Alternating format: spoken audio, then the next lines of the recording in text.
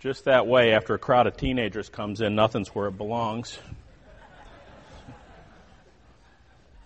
I'm watching these guys come off the stage, and everybody's got their little brown bag. It's sort of like kindergarten all over again. And that's neat.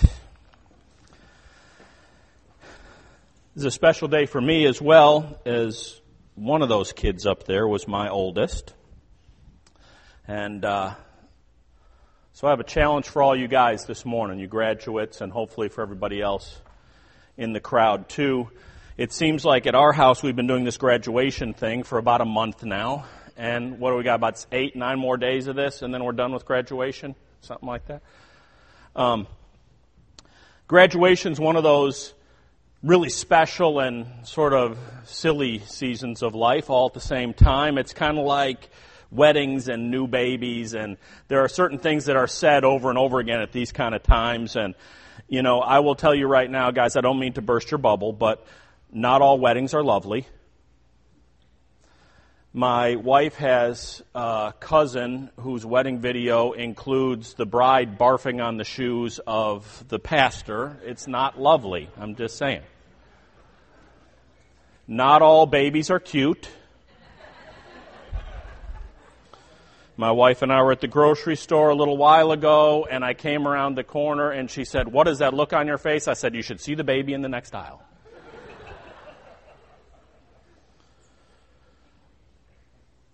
And this graduation season has been one of those things where people get to stand up and say things, and there's this obligation to say something, and some of the stuff that's said is very deep and profound, and some of it is just flat not true. Like, your whole life is ahead of you. No, it's not. You've already lived 18 years, so it can't be. You can be anything you want to be. Most of you know.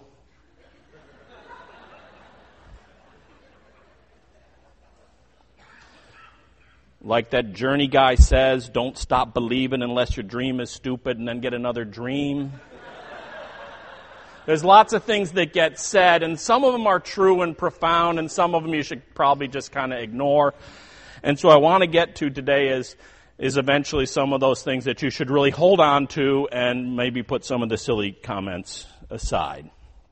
And there's one truth that in this whole thing today, and that is that things do come in seasons and come in stages. I'm going to take Dad's prerogative. Sam, come up here with me for a sec.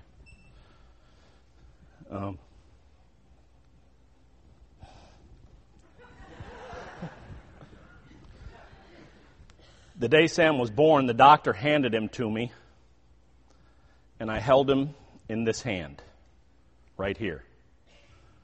And now I have to look up slightly to look him in the eye. It wasn't long, and it was a few years later, and I was riding the school bus on the first day of school because one of the parents had to do that, and somehow I drew that short straw every time and had to ride in the back of the bus. In 3rd grade, we made a geometry mobile. Remember that? Yes. And everybody else in the class came in with their wire hanger with 3 pieces of stuff hanging off of it. And ours was, I think it was about the size of that. About the size of that speaker. It was made out of PVC pipe. And when we walked in the door, the teacher just cursed and said, "What in the world am I supposed to do with this thing?"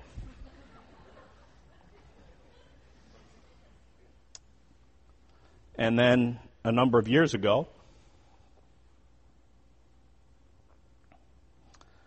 he came to me and said, "Dad, I just shared the gospel with a bunch of kids, and a couple kids are going to heaven."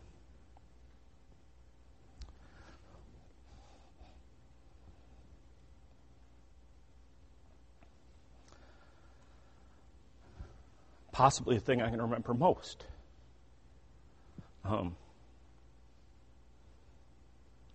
I know a lot of you parents have had the same similar experiences. It's the goofy things to remember, and it's the things like that we'll remember forever. And we hope in your lives continue just to increase and multiply. And that, like Sean said, we can look back and say that you guys are the disciple makers of the future. And that it is going to be something we're going to look back and say, what a crowd, what a generation of kids. So, thanks.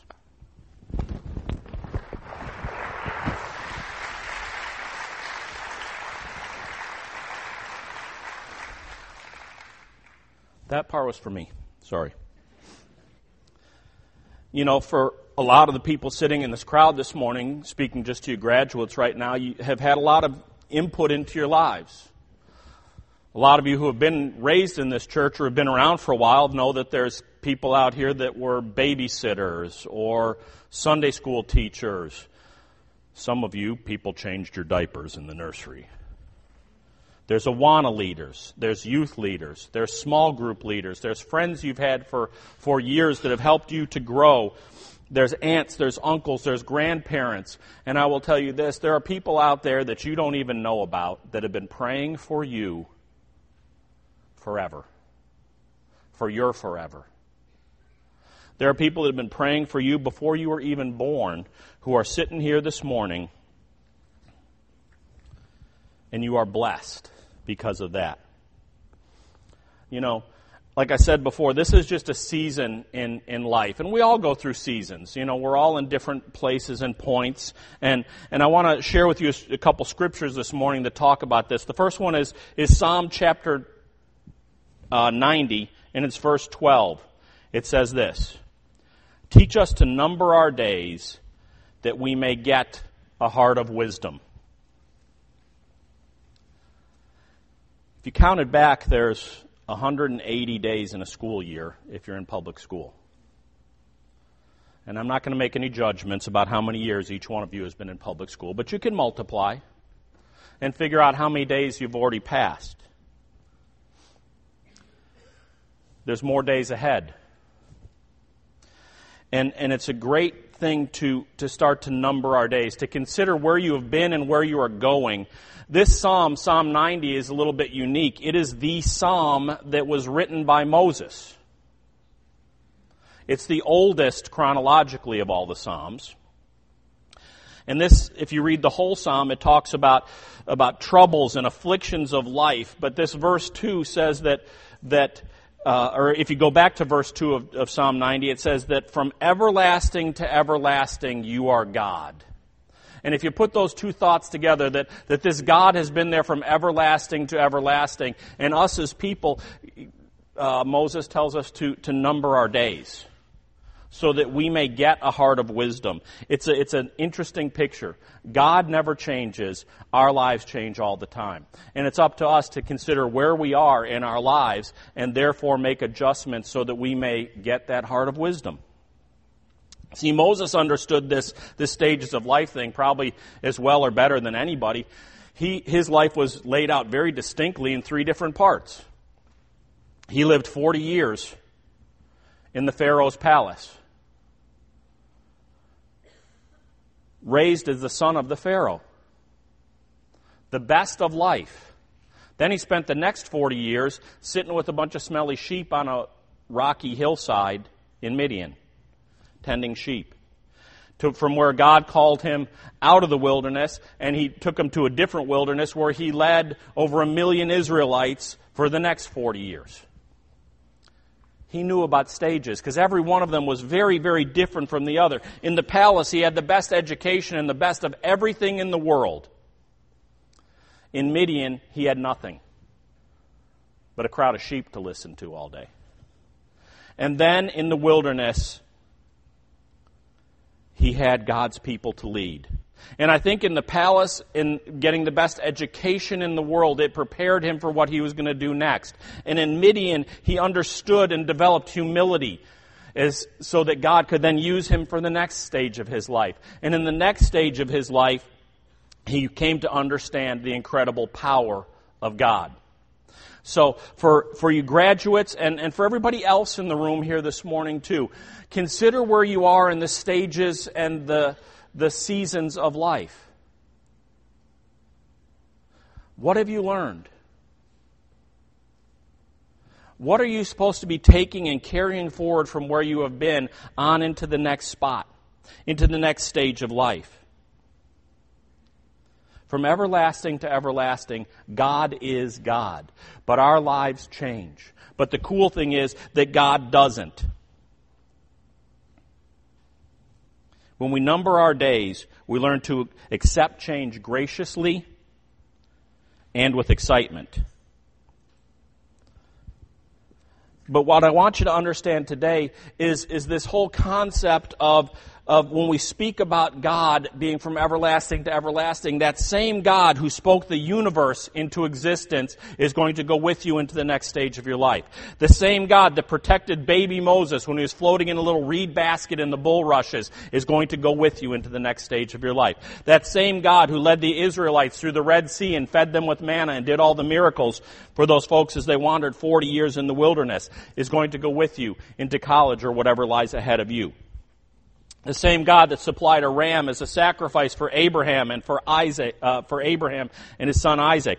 The same God that protected Shadrach, Meshach, and Abednego as they were in the fiery furnace. The same God that caused that stone to come out of David's little sling and fly and hit the giant in the forehead and take him down. The same God that closed the mouths of lions and made them like pets for Daniel. The same God who raised Enoch and Jesus from the dead. That same God that confronted Saul, the murderer on the Damascus Road, and turned him into the Apostle Paul. That same God that took a teenager named Timothy and gifted him to lead the church at Ephesus before he was 20 years of age is the God that's going to go with you. What does that mean? It means you have something reliable. It means you have someone to call on. It means you have someone that has already seen all the experiences that you're going to go through. No matter what season of life you're in. If you're not a graduate here this morning, maybe you're a parent. Maybe you're going to be a new parent. There's a lot of those floating around here, you may notice, in this church. Maybe you're a grandparent. Maybe there's a job change in front of you. Maybe there's some financial things that are going to change either for the positive or the negative. Maybe there's health issues. All of us have seasons in our lives. And the same thing applies to these graduates today. We need to number our days and we need to know that from everlasting to everlasting, that same God is here and He is there here for us. And so that's the first thing I want you guys to remember this morning. Don't let days pass away. Each one has a number and each one's important. I want to tell you a story, and I've told this story in church before, about a guy I met. His name was Sam Mills. And when I met Sam, he was 102 years old. Shortly after that, Sam passed away, and I got to do his funeral. And when we got to do his funeral, I found his Bible, and there was a note in his Bible that he had written to the person that led him to the Lord. He was 80 years old when he became a believer. That statistically doesn't happen. Most people become believers by the time they're teenagers, and very few by the time after the years of 80. But what that meant is, when Sam was 80 years old and became a believer, he really took to heart this whole thing about numbering his days, because he lived for another 22 years. And I don't know about you, but I'm kind of thinking, I'm not sure I want to live to be 100. I got enough aches and pains already. But in that time, Sam accomplished much for the Lord. See, we don't know if our days are going to be 2 or 22 or 102 from here. So it's up to us to continue to trust in that God that is from everlasting to everlasting and to make every day count. And that is one thing that you guys can do, that all of us can do. Let's look at another scripture. This one is from is written by King Solomon in the book of Ecclesiastes. It's Ecclesiastes chapter 11, verses 9 and 10. If you want to turn there, it's going to be up on the screen. And it says this: "Rejoice, O young man, in your youth, and let your heart cheer you in the days of your youth. Walk in the ways of your heart and in the sight of your eyes, but know that all these things God will bring into judgment. Remove vexation from your heart and put away pain from your body, for youth and the dawn of life are vanity." Interesting little scripture. It's got a couple vocabulary words in it we'll cover in a minute because everybody's out of school now. But rejoice, O young man, in your youth, and let your heart cheer you in the days of your youth. Yes, for you guys that are graduates, God wants you to be happy. He's happy that you have accomplished something. Your parents are happy you've accomplished something. Your parents, some of you are really happy that you're going to be moving out of the house in some.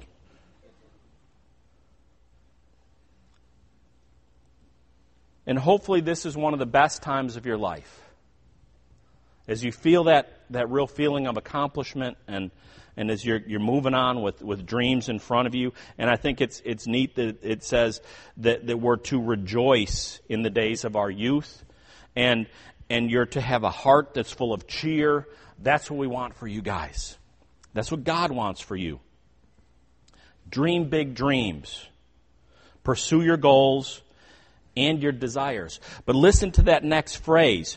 But know that all things God will bring into judgment. That's good things and bad things. Yeah, God's got an eye on you. You know, one of the things when we get to Christmas, we talk about, you know, that the angel comes and announces to the shepherds that Jesus is going to be born, and he announces to Mary and Joseph that they're going to have this child, and they say they're to name him Emmanuel, which means God with us. And I've often said that that's one of the greatest and worst things that can ever happen to us. Because when we're doing the right thing, having God with us, and when we're in times of trial and trouble, and to know that God is with us is an incredible gift. But God's with us when we're not really doing what He wants us to do too. And He knows what's going on in our lives. And that's something that I think all of us need to truly understand, is that you don't hide from God. There's nothing that you're going to do that's separate from Him. That same God that is with you from everlasting to everlasting, He does care about your conduct. 24 hours a day, 7 days a week. So, Solomon gives us a little advice in here. Knowing that God is with you all the time, and that He is going to look at what you are doing, and He is going to judge what you are doing, he says this: remove vexation. There's your first vocabulary word of the day. What's vexation means? Well, it means annoyance, frustration, and worry. So he says, you know, that life is going to throw stuff at you. Basically, hang in there, be cool. Don't be annoyed about the things that are there. Why? Because the same God that's there from everlasting to everlasting is with you all the time. It says from your heart, remove vexation from your heart, and put away pain. Now it's interesting, this word that's used here for pain is actually a synonym for the word evil. There's a great pastor that's founded a church up in the Chicago area. His name's James McDonald, and one of his phrases that shows up almost any time you hear James preach is, if you choose to sin, you're going to choose to suffer.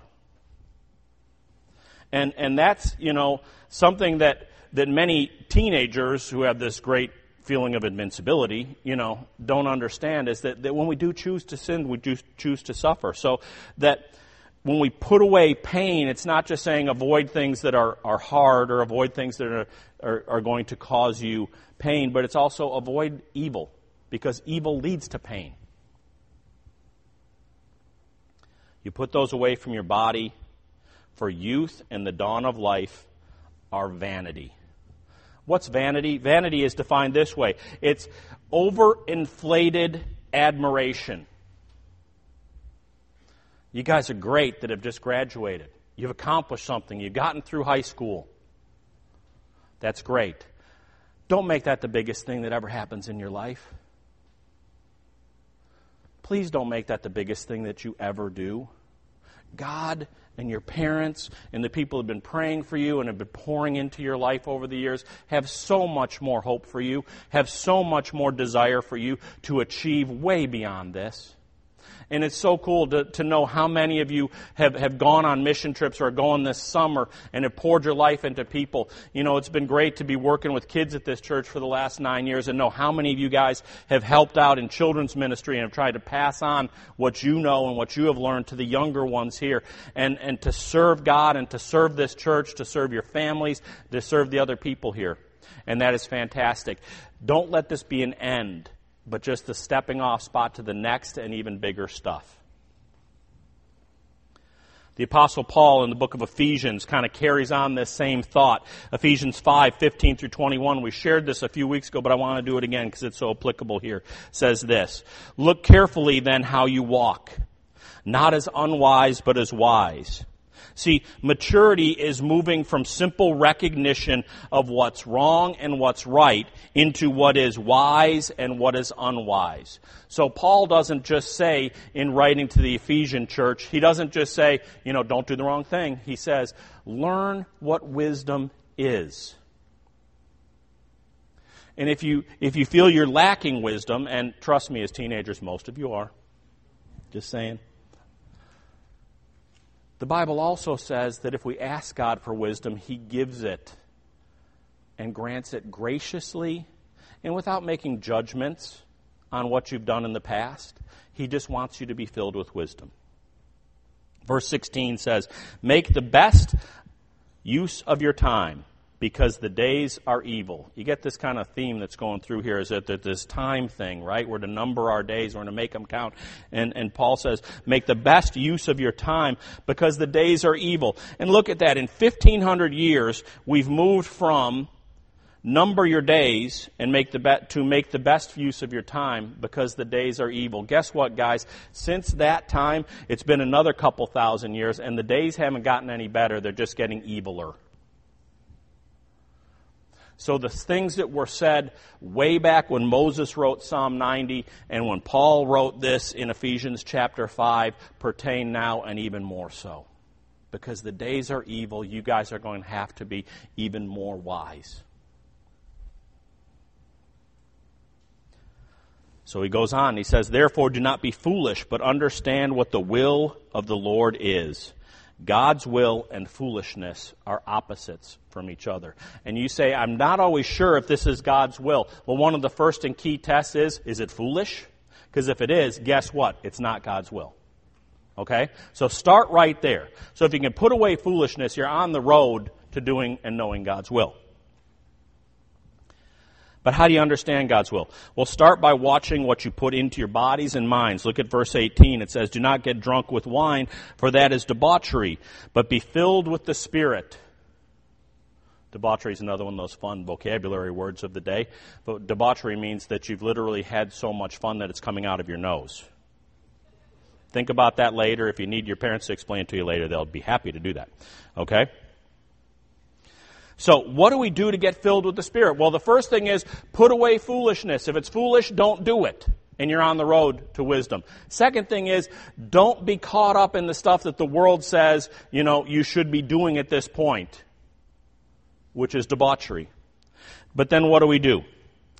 Verse 19 says, "Addressing one another with psalms and hymns and spiritual songs, singing and making melody to the Lord with your heart." See, it all starts in your heart, guys. And when you're talking in the context of God's Word to the Jewish people of this time, and where they understood this stuff, the heart is where your character was. So when it says, "Address one another with psalms and hymns and spiritual songs, singing and making melody in your heart," that means your character should be something that is characterized by songs and hymns and spiritual songs. And it also says the way you do that is you give that to each other, kind of as a gift. Now, a lot of you guys have been to, 100 graduation parties at this point in time, and people are exchanging gifts, and your aunt that you don't know has sent you a check in the mail, and all that kind of stuff that happens at graduation time, right? But this is a gift you can give one another. And that is, as you move on to the next phase of your life, and this is not just for the graduates, but for all of us that sit here today, it is our job to fill one another with psalms and hymns and spiritual songs. We are to be pouring into each other positive things from God's Word that will help them. And I love going back all the way, all the time to the Great Commission that we talked about earlier. And so as you are going, we're to teach others what we have learned. So when something great happens in our lives, share that with someone else. When you've learned something that is profitable to you, don't keep that to yourself, but share it with someone else. Build each other up. And when we do that, things move from our heart to our head. Verse 20 says, giving thanks always for everything to God the Father in the name of the Lord Jesus Christ. See, when we understand what God has done in other people's lives, we can learn from that, and it's not just then an emotional heart thing, but it's a head thing where we know that God's active and doing things in people's lives. And then verse 21 says, submitting to one another out of reverence for Christ. We're supposed to submit to one another out of reverence for Christ. Not because people are out there and they're so much more valuable than you are that you need to submit to them. But the Bible says that each one of us is created in the image of God. And as Christians, we are Christ carriers, and therefore we are supposed to submit to one another. Submission means this. It means yielding the right of way. A lot of you guys have been driving for a few years now that are graduates today. A lot of us have been driving much longer than that. And where I grew up in the Chicago area, there were a lot of toll roads. There's a few around here, and there was no such thing as the Easy Pass back in that day. You had to have a fistful of change all the time to go down the toll road.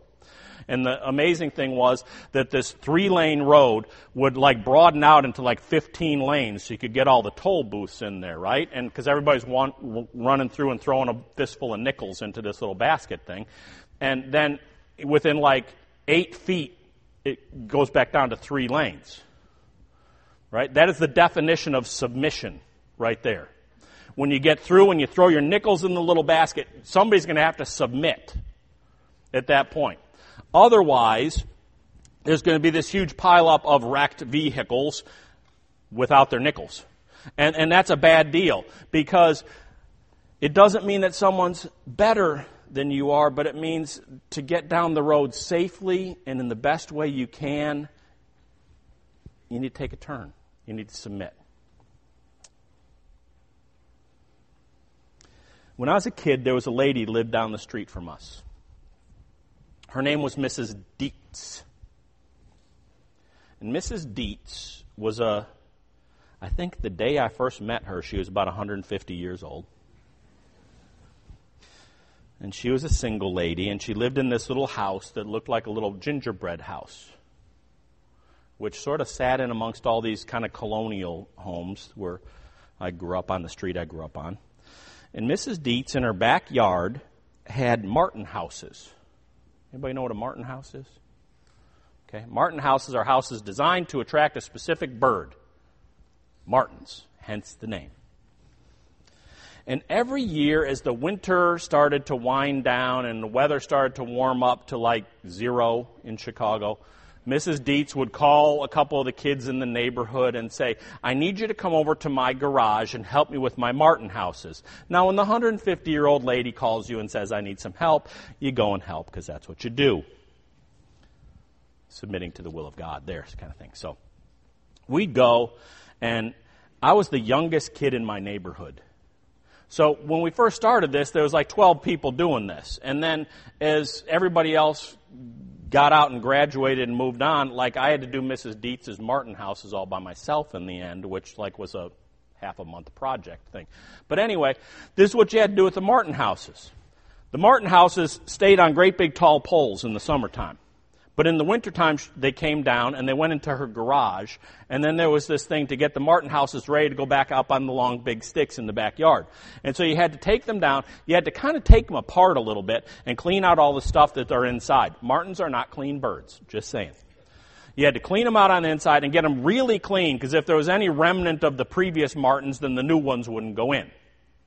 So you took them apart, kind of took the roof off, and they were sort of built to do that. You clean them all out, and then you repaired them, and her little martin houses kind of looked like her house, which was sort of like a gingerbread house, so it was a real pain in the neck because it was very intricate. They weren't just like a box with a hole in it, right? And then they always had to be painted because they had to look nice, because the martins wouldn't come into a shabby-looking martin house.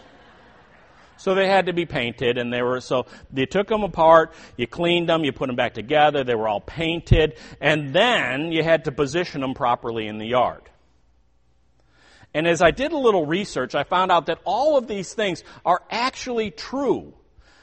I used to think it was just that this lady was out of her mind, that we had to do this. But it's really true. If there's like any remnants of the previous martins, new ones won't go in.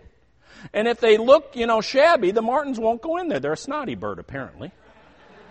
And if they're positioned wrong, like too close to water, too far from water, too near the tree, too far from the tree, whatever, then the martins won't go in.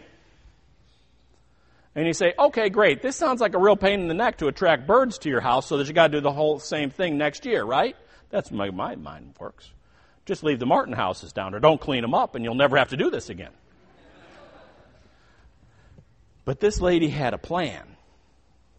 Because the martins, these birds, as I did a little research, what I found are that martins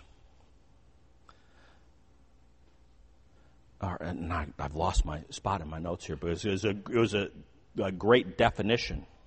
They're basically what it meant is I had the fancy verbiage for it, but they eat bugs. They eat flying bugs. They eat bugs that get on other stuff. Aerial insectivores. There you go. They're aerial insectivores, which means they fly and they find other things that fly that are bugs and they eat them. Why is that important? Because if you went to the back of this lady's yard, you would find that on the back of this lady's yard, she had the most beautiful grapevines you've ever seen. And she grew these Concord grapes that were like this big, and they were sweet, and they were delicious, and she used them to make all kinds of jellies and jams and wines and all kinds of other stuff. And she didn't want the bugs to get a single one of those grapes. So what did that mean? It meant that she had to get these kids over to her garage to take these martin houses all apart, clean them out, put them back together, make them look nice, and position them right so that her grapes would turn out good. Okay, what does that have to do with anything? Let me tell you. We're all moving through various stages of our lives. Some of us are graduates, new parents, old parents, newlyweds, kids leaving the house, jobs are changing, health is changing, finances are changing, all those things. We all have lives, and lives are like those grapes. And our lives need to be protected. And sometimes that means that we need to stop and check and number our days and realize where we are in these stages of life. And I would call on all of us right now to stop and say, today, is there something in your life that needs to be cleaned out? Maybe there's some habit that you have developed that needs to go away because it's not profitable, it's not helpful, it's making your life a little dirty inside, even if nobody else sees it. Are there things that need to be repaired? And usually the things in our lives that need to be repaired are relationships. We walking through life with relationships that really need to be repaired. The Bible says, in so much as it is up to you, live at peace with all men. Are there things that need to be painted? Do you need to change what characterizes you? See, those martin houses, they looked really spiffy. Maybe people have an understanding of you that is correct and needs to be changed, or isn't correct and you need to work on changing how people perceive you. And positioned. The Bible says we're to number our days. Number our days and make the best of our time. And part of that is, where are you positioning yourself? A lot of you guys are real excited to go off to college because it's the beginning of the next phase of your life. There's some people that can be grandparents for the first or repeated times. And, at those times you consider, do we live close enough to those kids? Maybe position is really important. Or we've gotten into a place that where we are, either through our job or through something else, that, we know we're really not where we should be because it's not healthy for us. Maybe it's time to change position so that we can be most effective. For all of us, there are people that have poured into our lives, and we need to be grateful for them. And we need to examine ourselves.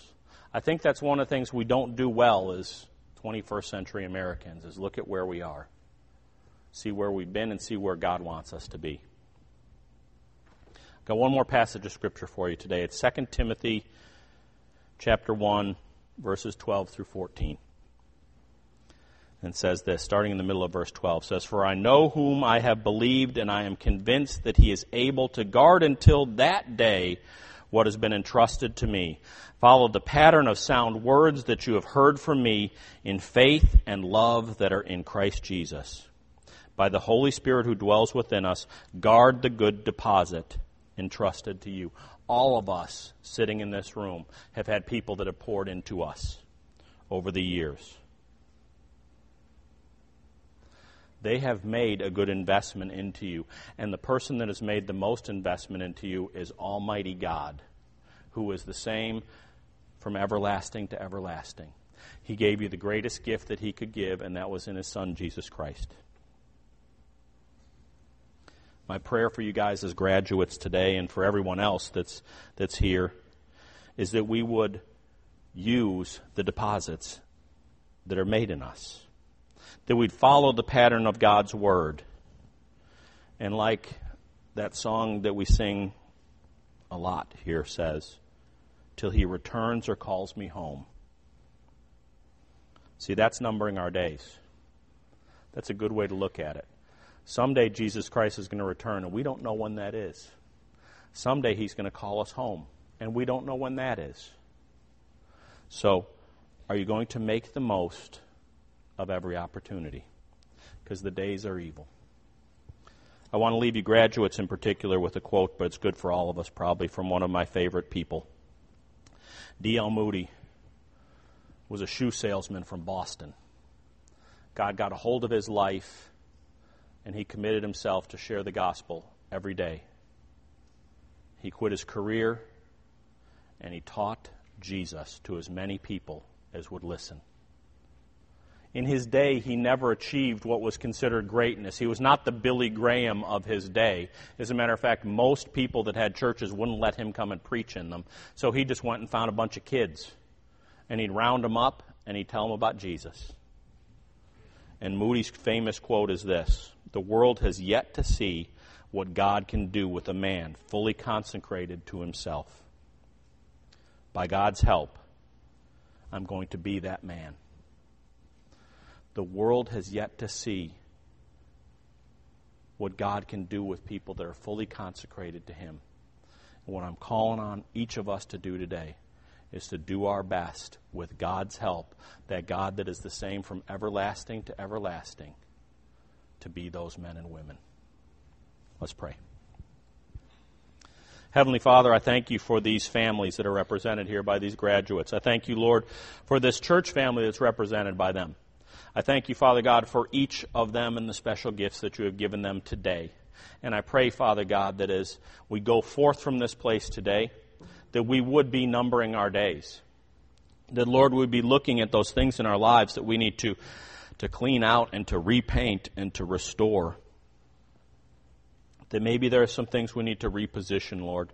That we need to be those men and women of God that are attractive to others and that are ready to give an account in season and out of season for the hope that lies within us, Lord.